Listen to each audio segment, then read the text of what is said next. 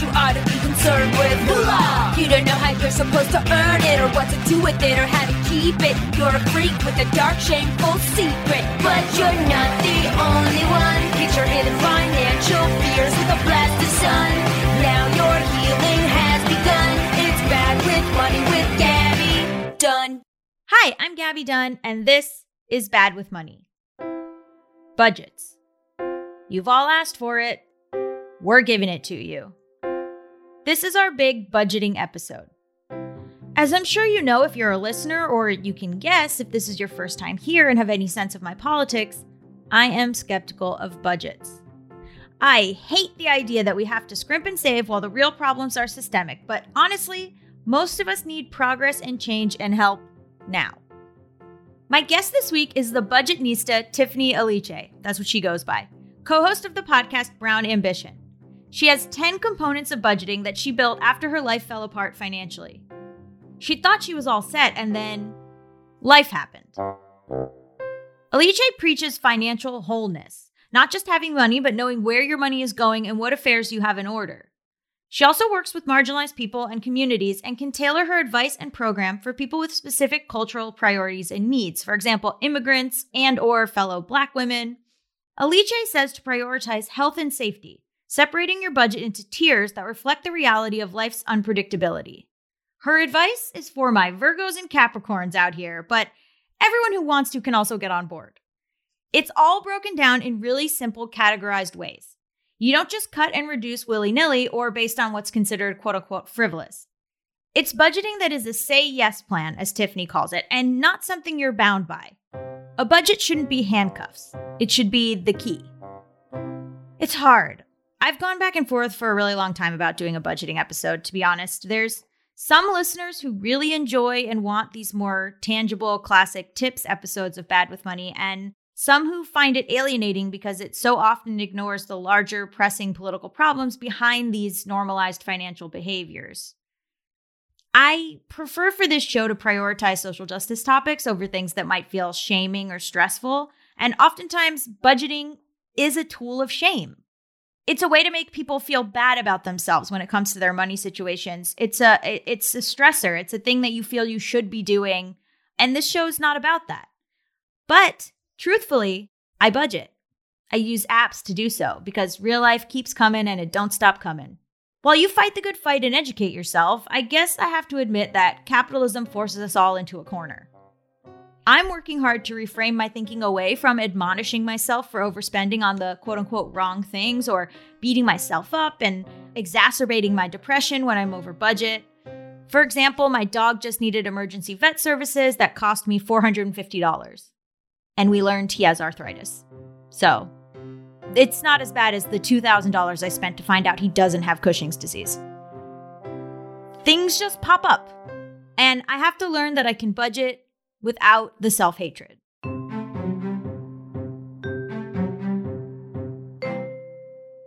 Okay, Tiffany, can you tell my listeners who you are and what you do? Sure. I always like to start with a hey. My name is Tiffany, the Budgetnista Aliche. I like to call myself America's favorite financial educator, but that's just me who says that. I was like, well, we're about to fight right now.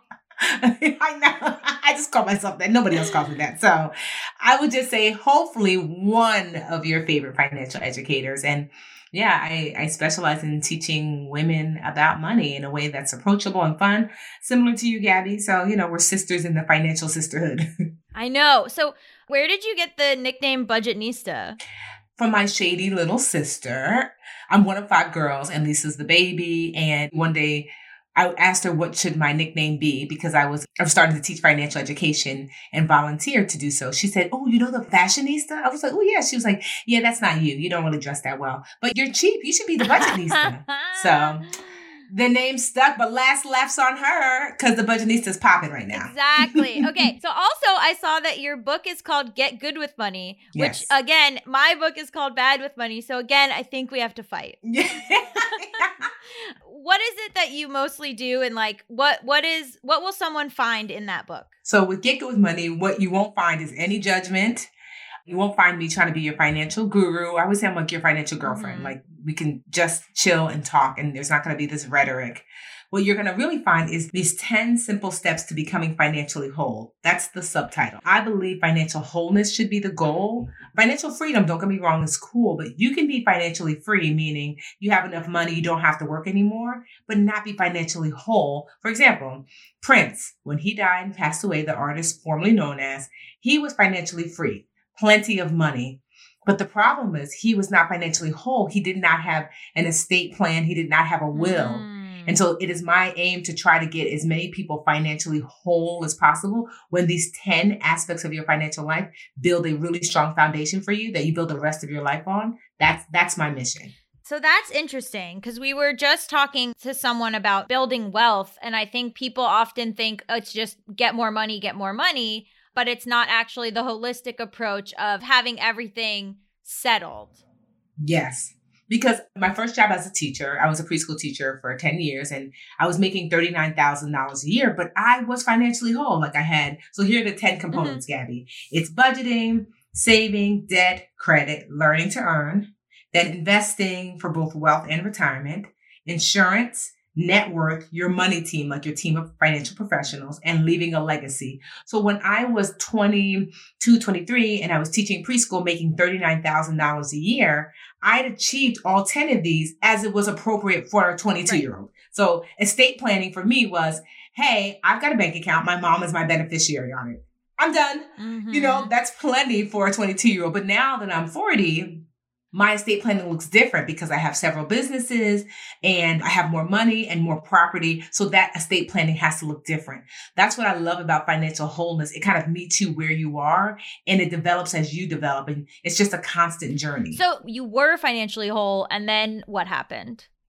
I decided to throw it out the window.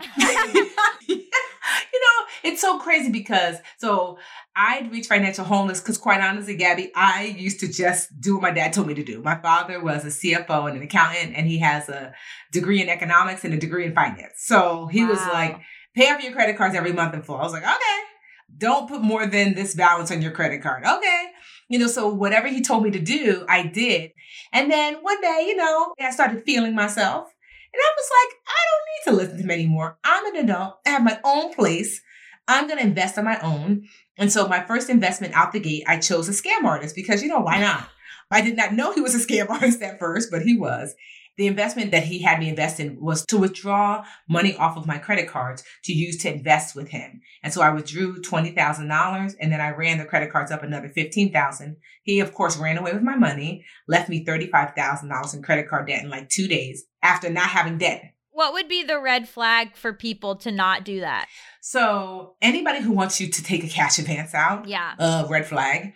So for example, Gabby, he told me my return on investment it's insane. I was going to invest $20,000 and get $2,000 a month or $2,000 a week for 2 years. That's like, so you invest 20 and get back 200. If the returns seem insane, too good to be true, it's likely too good to be true. And if you don't feel comfortable telling everyone about it, like I didn't tell my father about it. I was like, I'm going to keep this one a secret because deep down inside, I likely was like, I'm not really sure about it, but I took the risk anyway. So those are some red flags. Totally. So then what happened?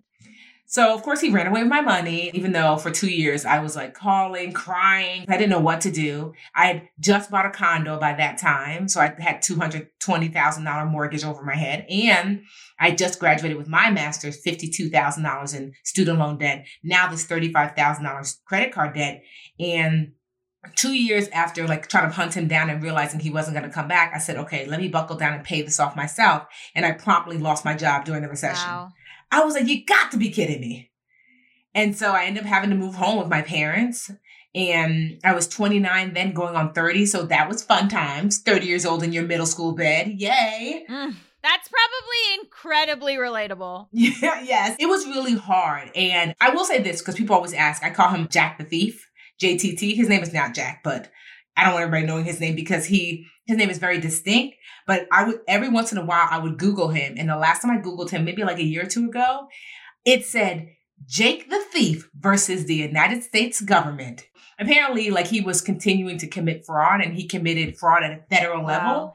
So you went through it. Yes, I did. Absolutely. So first of all, what is a budget?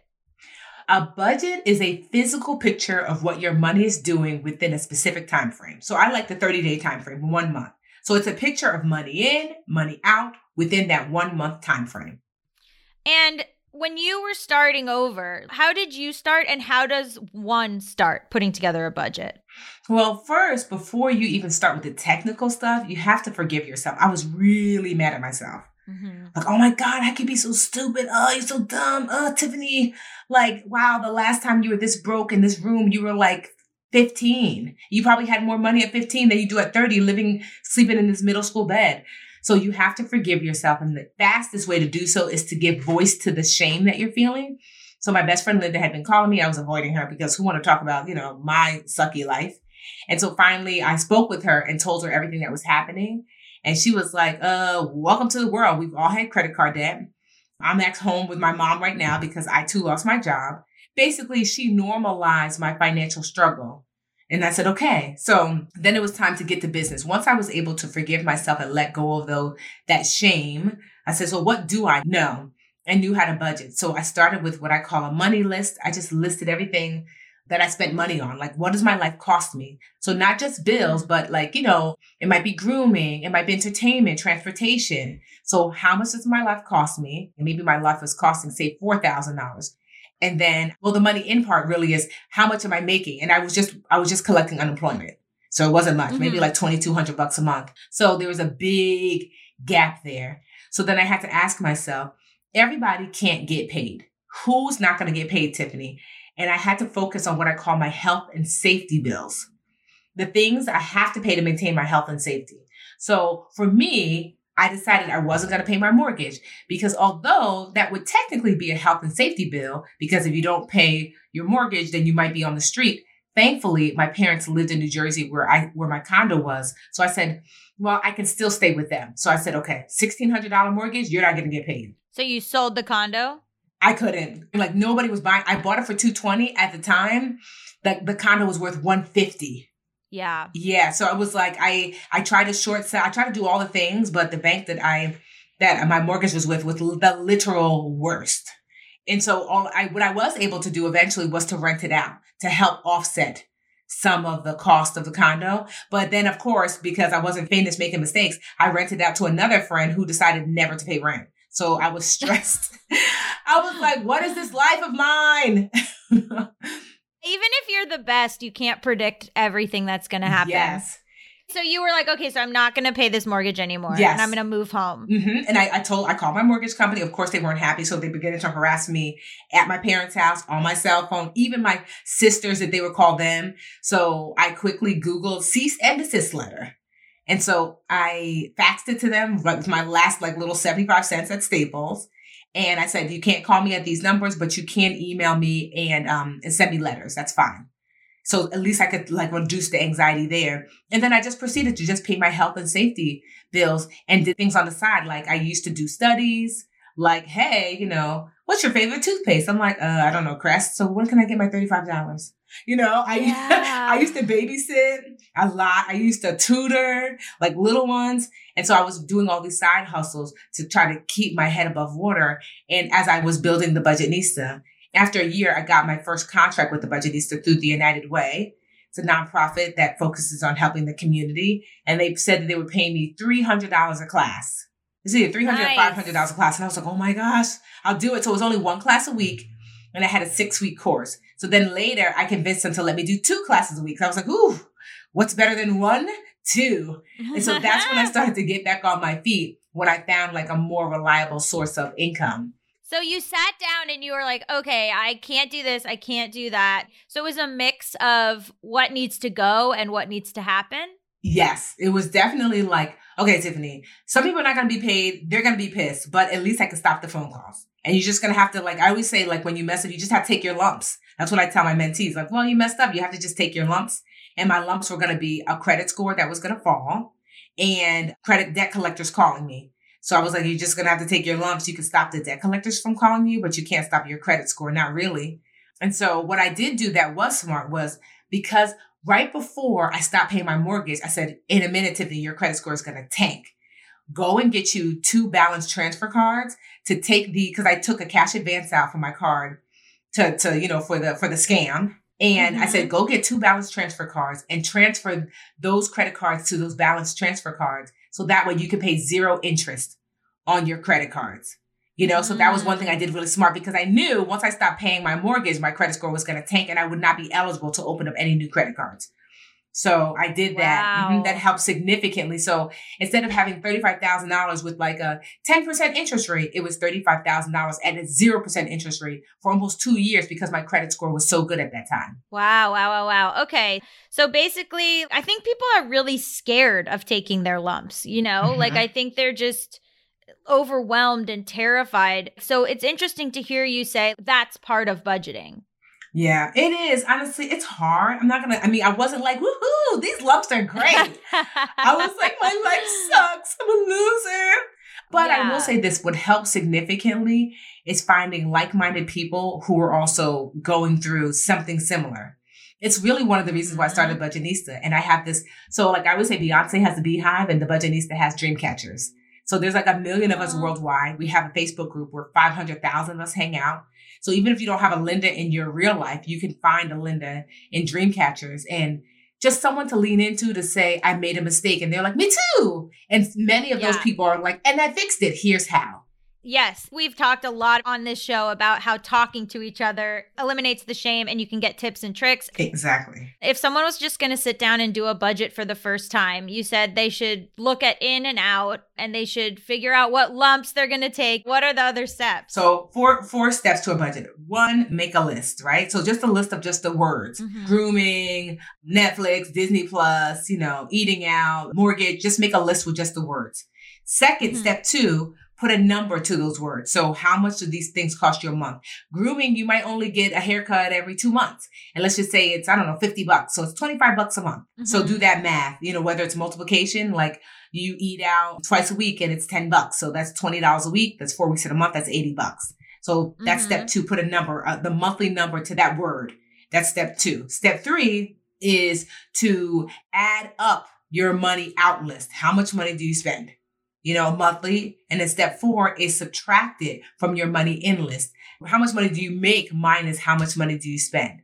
And that's just a basic budget. So you get to see it might be negative, but now you've got this really great list where you're just like, okay, here are all my expenses. What can I do?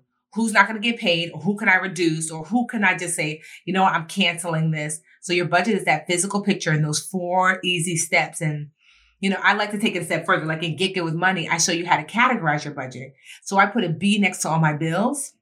I put a U in front of the B's where the bills are like utility bills. That's what I call them. Bills that fluctuate based upon your usage.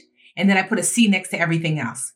Because when I'm looking to make cuts, I look at my C's first, because your C's are your cash expenses, or I like to call them your choice expenses. So that's like grooming, entertainment. So if I need to make a cut, I'm like, let me look at my C's first.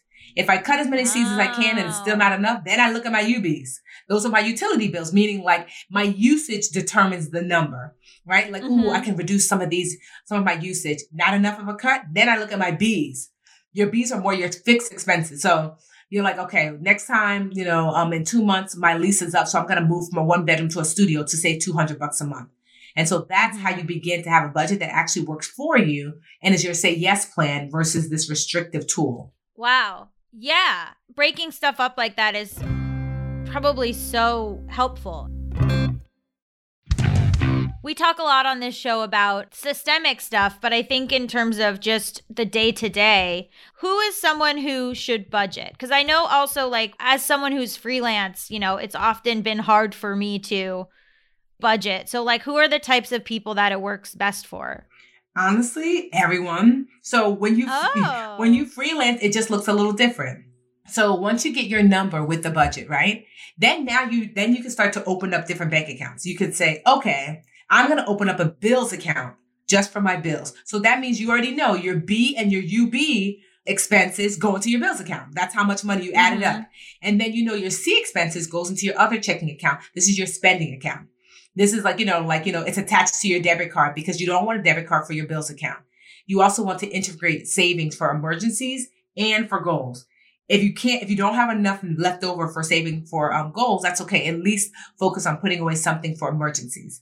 Now, if you're a freelancer like I was for so many years, I still have to work by the number. So either way, the numbers are key. If you have a regular job, then it looks like this.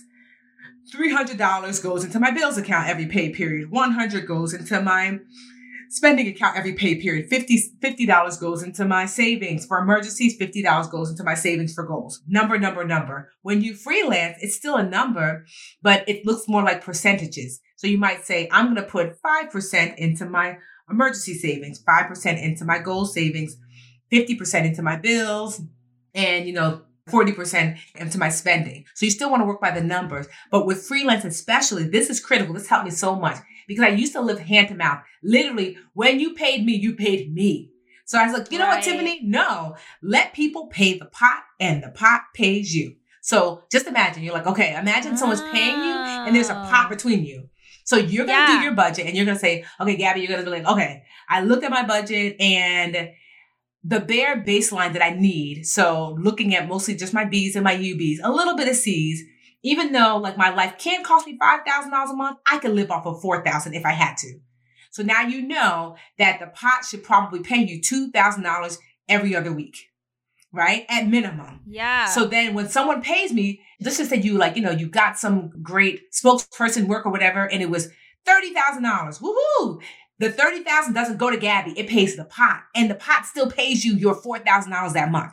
Maybe a little extra because you're feeling spicy, but for the most part, it still pays you that $4,000. Because the next month, you're like, it was really slow and you only made $500. That $500 goes into the pot. But guess what? The pot can still pay you your $4,000 because you put your big money and your little money into the pot and allow the pot to pay you. That is one of the best ways to navigate as a freelancer to basically almost become your own boss internally. Like, no.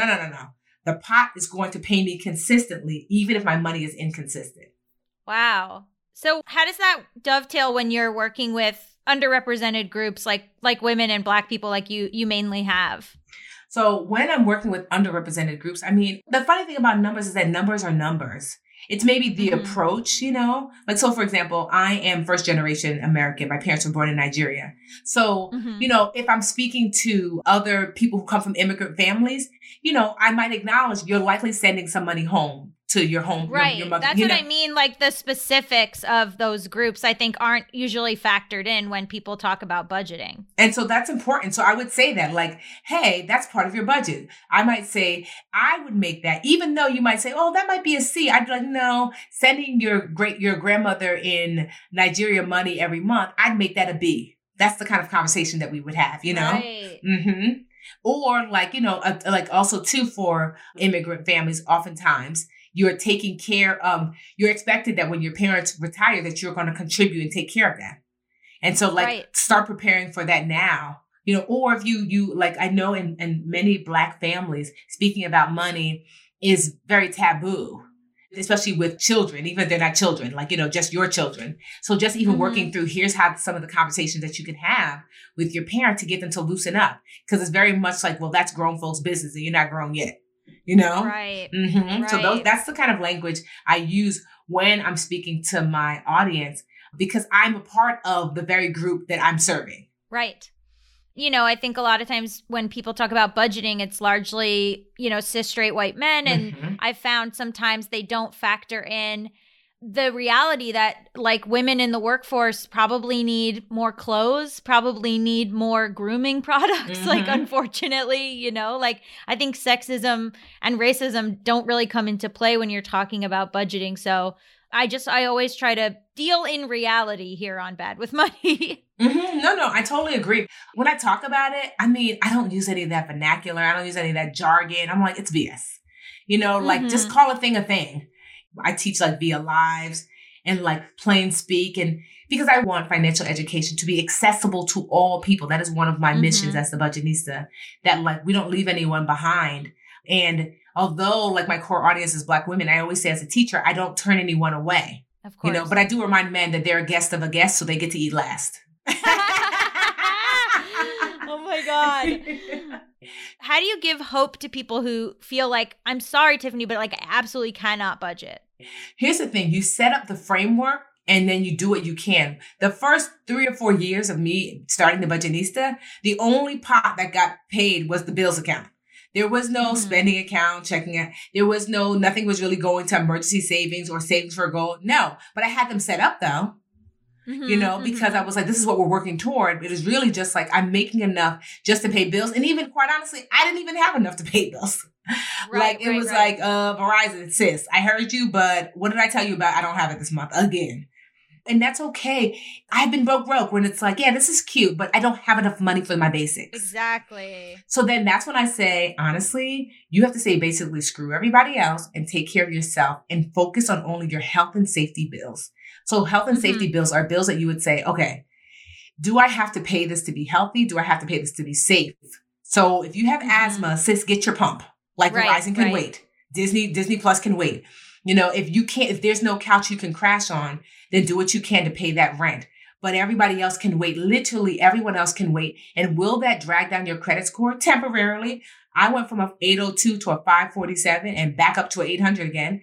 Nobody does. I want you to be okay. So you prioritize with the little bit of money that you do have, you prioritize your health and safety until you make a little more. Yes, I think people view budgeting as the same as saving, but it honestly is just being aware of what's going in and what's going out. That's the basic. And then it can go hand in hand with saving once you have enough to approach that part of the budget. I agree. Because I think people are like, I can't budget because I can't save. And it's like, those are two separate things. Exactly. Because budgeting is not, you might not be able to save while you're budgeting. Budgeting is just merely, like you said, money in, money out, and doing so consciously. Because the hardest part for me when I started this show was I did not want to know what was going in. I did not want to know what was going out. I was so scared that the idea of finding out and being in control, like even just being like, I know that my bill is this. I know that my whatever is this, was like so scary. I just did not want to do it. And honestly, that's not uncommon. I used to get the red envelopes, those pink envelopes. I'm like, So me and my friends, one of the things we would do is that we would meet up on the weekend and we would swap envelopes. What do you mean? I wasn't afraid to open Linda's pink envelope. I'm like, girl, it has nothing to do with me. So then she'd be like, well, tell me what it says. Tell me what it says. I'm like, okay, it's not as bad as you thought, girl. It's only 200. Okay. So I feel like money, especially with women, it's a group activity. Do not do it alone. I do not suggest it. Wow. Having someone that you trust that's going to give you the grace and the space to grow and learn. So literally I would have her open my envelope and basically like as if it was a scary movie, like hands over my eyes, like, what does it say? And then we would work it out together. So it's not about being perfect. It's just about working toward getting better. So let's say that you had a budget for 2020. It's January 2020. You're like, I am killing it. And then a pandemic hits. What do you do? Well, first things first, I say, drop down and get your noodle on, girl. If you're like, yikes, I think I'm going to get fired. I think I'm going to get furloughed. Get down to your noodle budget right away. And so that just means no bells and whistles. That means you're just paying basic bills. You're going to cancel all of that extra stuff because we're kind of waiting it out to see. It's not, noodle budget is not where you live. It's just a temporary tool that you're like, my life normally costs me $6,000 a month. But if I get rid of all of these bells and whistles that are non-essential spending, my bare bones budget, my life really costs me $4,000 a month. Great. Because what you don't want to be is what I call the lady in the fur coat. So like in 2008, 2009, when everybody was suffering, and especially like a lot of wealthy people lost a lot of money.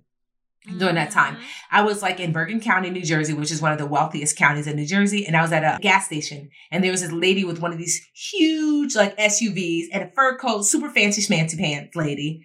And in Jersey, you get, well, here we don't pump our own gas. So I think she was putting like $20 in this huge monstrous truck. And I was putting like, whatever, $5 of mine because that's all I had.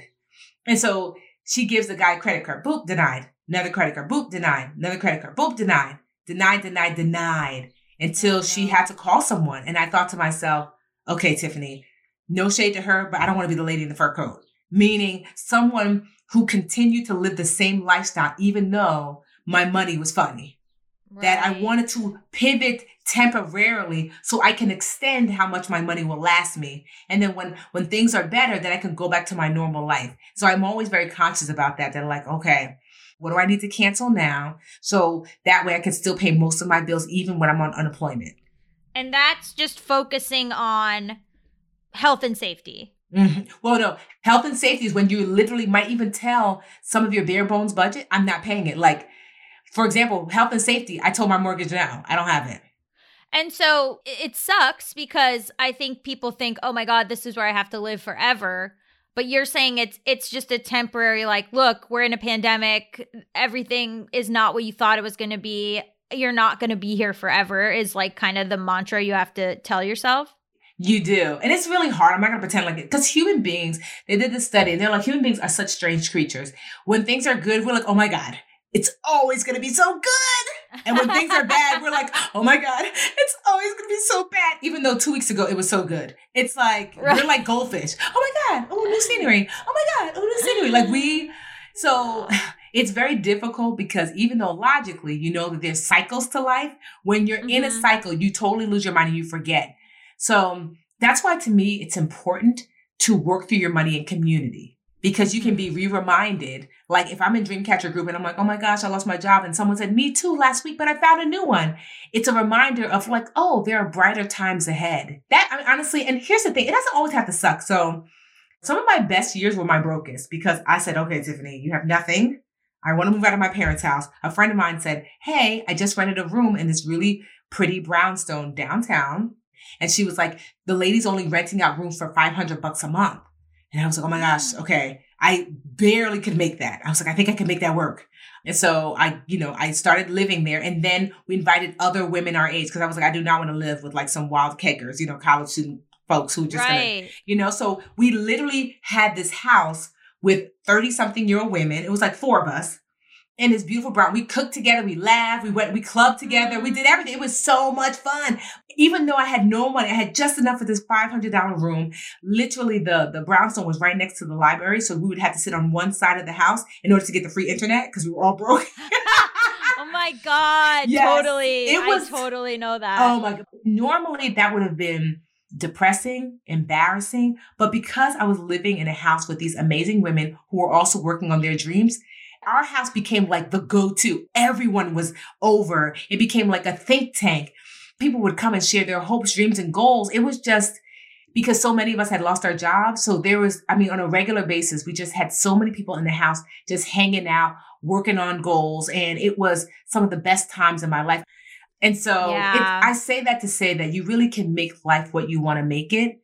Although definitely there were times when I'm like, this really sucks because it would be nice to have my own place. It would be nice not to feel broke all the time. But there was still lots of joy to be found. And I promise you that even if you're going through it, there's still joy to be found and to lean into that. How have you been helping people adjust? Like, what are you saying for people budgeting in 2021? So budgeting in 2021 looks like leaning into savings more than debt. Before I would be like 50-50. Let's just say you have some debt. I'm like, be aggressive with your debt, be aggressive with saving because I want you to eventually save to invest as well. So not just saving for emergencies. But now I'm like, the debt and in large part can wait because I don't want you to focus so heavily on debt that you don't have a safety net. Because if raggedy 2020 didn't teach us anything, it taught us the value of a safety net when it comes to our money. Mm-hmm. And so I tell people budgeting looks a lot like finding money that you can put toward your emergency savings above all else. And then if you have excess beyond that, then you could put some half toward debt and half toward saving for goals. So that's how budgeting looks different. And budgeting also looks different in knowing the levels. So lost your job, no money coming in, health and safety budget. Furloughed, so you have enough money, or, your unemployment, it will allow you to at least pay your regular bills, noodle budget. You didn't lose your job because maybe you're in an industry that's thriving or whatever, regular budget, but leaning into investing and saving more. Yeah, I've been actually hearing that from a lot of different money people I've been talking to about how normally the goal would be to pay off debt, but in actuality, if you don't have any savings, but you're like, oh, I really paid off so much of my debt this year, it didn't matter because there was a pandemic. Exactly. So it actually has shifted people's budgeting more towards having a safety net available, because if something like this happens, it's not going to do you any good to not have any debt. It's going to do you better to actually have stuff saved or invested. Because I always say this. So just imagine you're like, okay, because people ask me all the time when it comes to their debt, like, okay, so Tiffany, I've got $2,000 in savings, but my car note, I owe $2,000. Should I use my savings to pay off the car note? And I'm like, no, because here's why. At least if your 2,000 is the only one you have for emergency savings. If you use that emergency savings to pay off the car note and you're like, woohoo, we all know how petty cars are. As soon as you pay that bad boy off, the car's like, ooh, my neck, my back, and my back. Something's going to go wrong with the car, right? Yep. And then you're going to look at your savings, which is now empty, and it's going to be like, sis, you spent us already. So what are you going to do? You're going to swipe your credit card and get right back into debt again. You know? So just being mindful. I always tell people this too, because no shade to the debt-free movement, because I'm debt-free. I mean, I think it's cute over here. But debt freedom should be a goal, not the goal. Because debt freedom doesn't equal wealth. Like, I always tease that I have a nephew, he's debt-free. He doesn't have a car note, no student loan, no mortgage, but he's broke because Roman is 5 years old.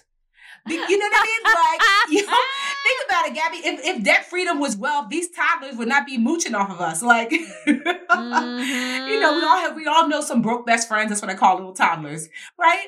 So we all know some broke best friends. And it's like, so if debt freedom was all of that, meaning that, not to say you shouldn't work toward it, because I'm debt free like Roman, but it's a goal, not the goal. The goal is wealth and financial wholeness. Wow, I learned so much just in this short amount of time. So where can people find out more about you and what you do and listen to you talk more?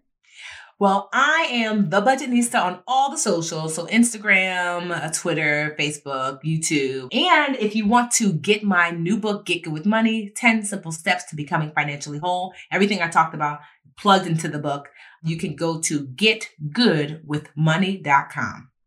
Yeah, go to an indie bookstore and purchase both Get Good with Money and also Bad with Money. And then let me know what the clerk looks at you like.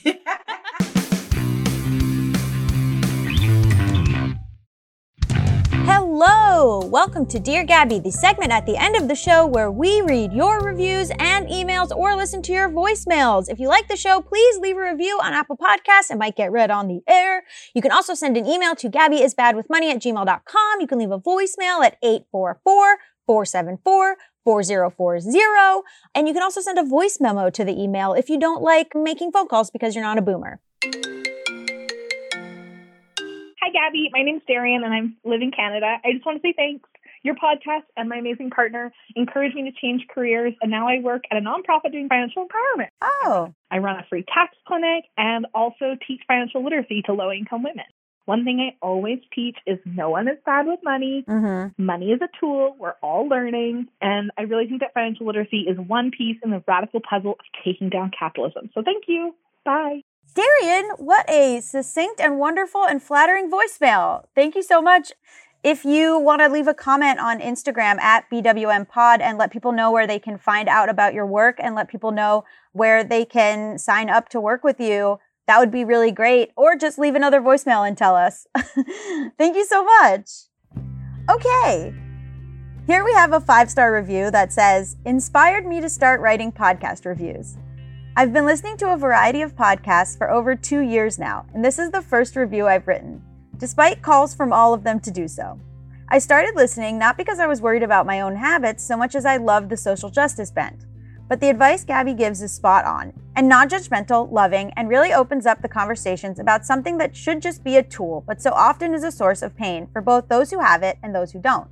It's amazing that she's still creating such great shows after 6 full seasons. Looking forward to at least 6 more. This show is so therapeutic. Thank you.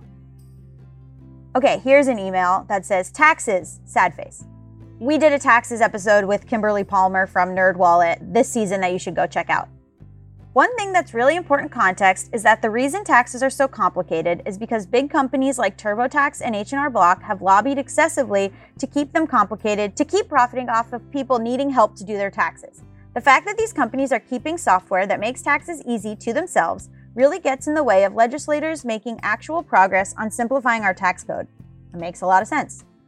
And obviously, these companies are contributing big dollar signs to legislators to make sure that they actively work not to simplify taxes. Wow, that, like I said, makes a lot of sense. A huge portion of our taxes, which you alluded to a couple of times in the episode, goes to funding the military, and I would highly recommend taking a look at Public Citizen's work to decrease the Pentagon's budget. We'll put a link to it in the episode description. They have a bunch of really great simple tweets and stats about how if we decrease the military budget by like 10%, we get solved the housing crisis in the US. Or this, or this. I'll put all the links below. I am sure other groups are doing a lot of work too. We have a huge problem with priorities here. Anyway, I start a new job for Public Citizen next week. Oh, I see. Oh, no. They're on their climate team, not this campaign. But you have the inside scoop. Happy to connect you to more resources, someone at the org to talk about it. Thanks for your thoughtful approach to this season, Elise. Nice. Yes, I love context. So thank you so much for providing that context around taxes. You know, I think I asked a few times during the episode why it's not more simplified, why we don't use the better ways that we know exist to do our taxes. The way that we do it now is very backwards, where we give an estimate to the IRS, and then the IRS tells us yes or no, when I've heard from multiple sources they could just tell us. So I think that all of this complicated tax code probably serves the purpose that we've talked about a lot on this show, which is to keep things confusing so that people feel that it is overwhelming and don't have the resources to do it themselves. Thank you to everyone who wrote in or called in or left a comment or left a review. I really appreciate it. And guys, don't be scared of the phone. Give me a call, 844-474-4040. Done.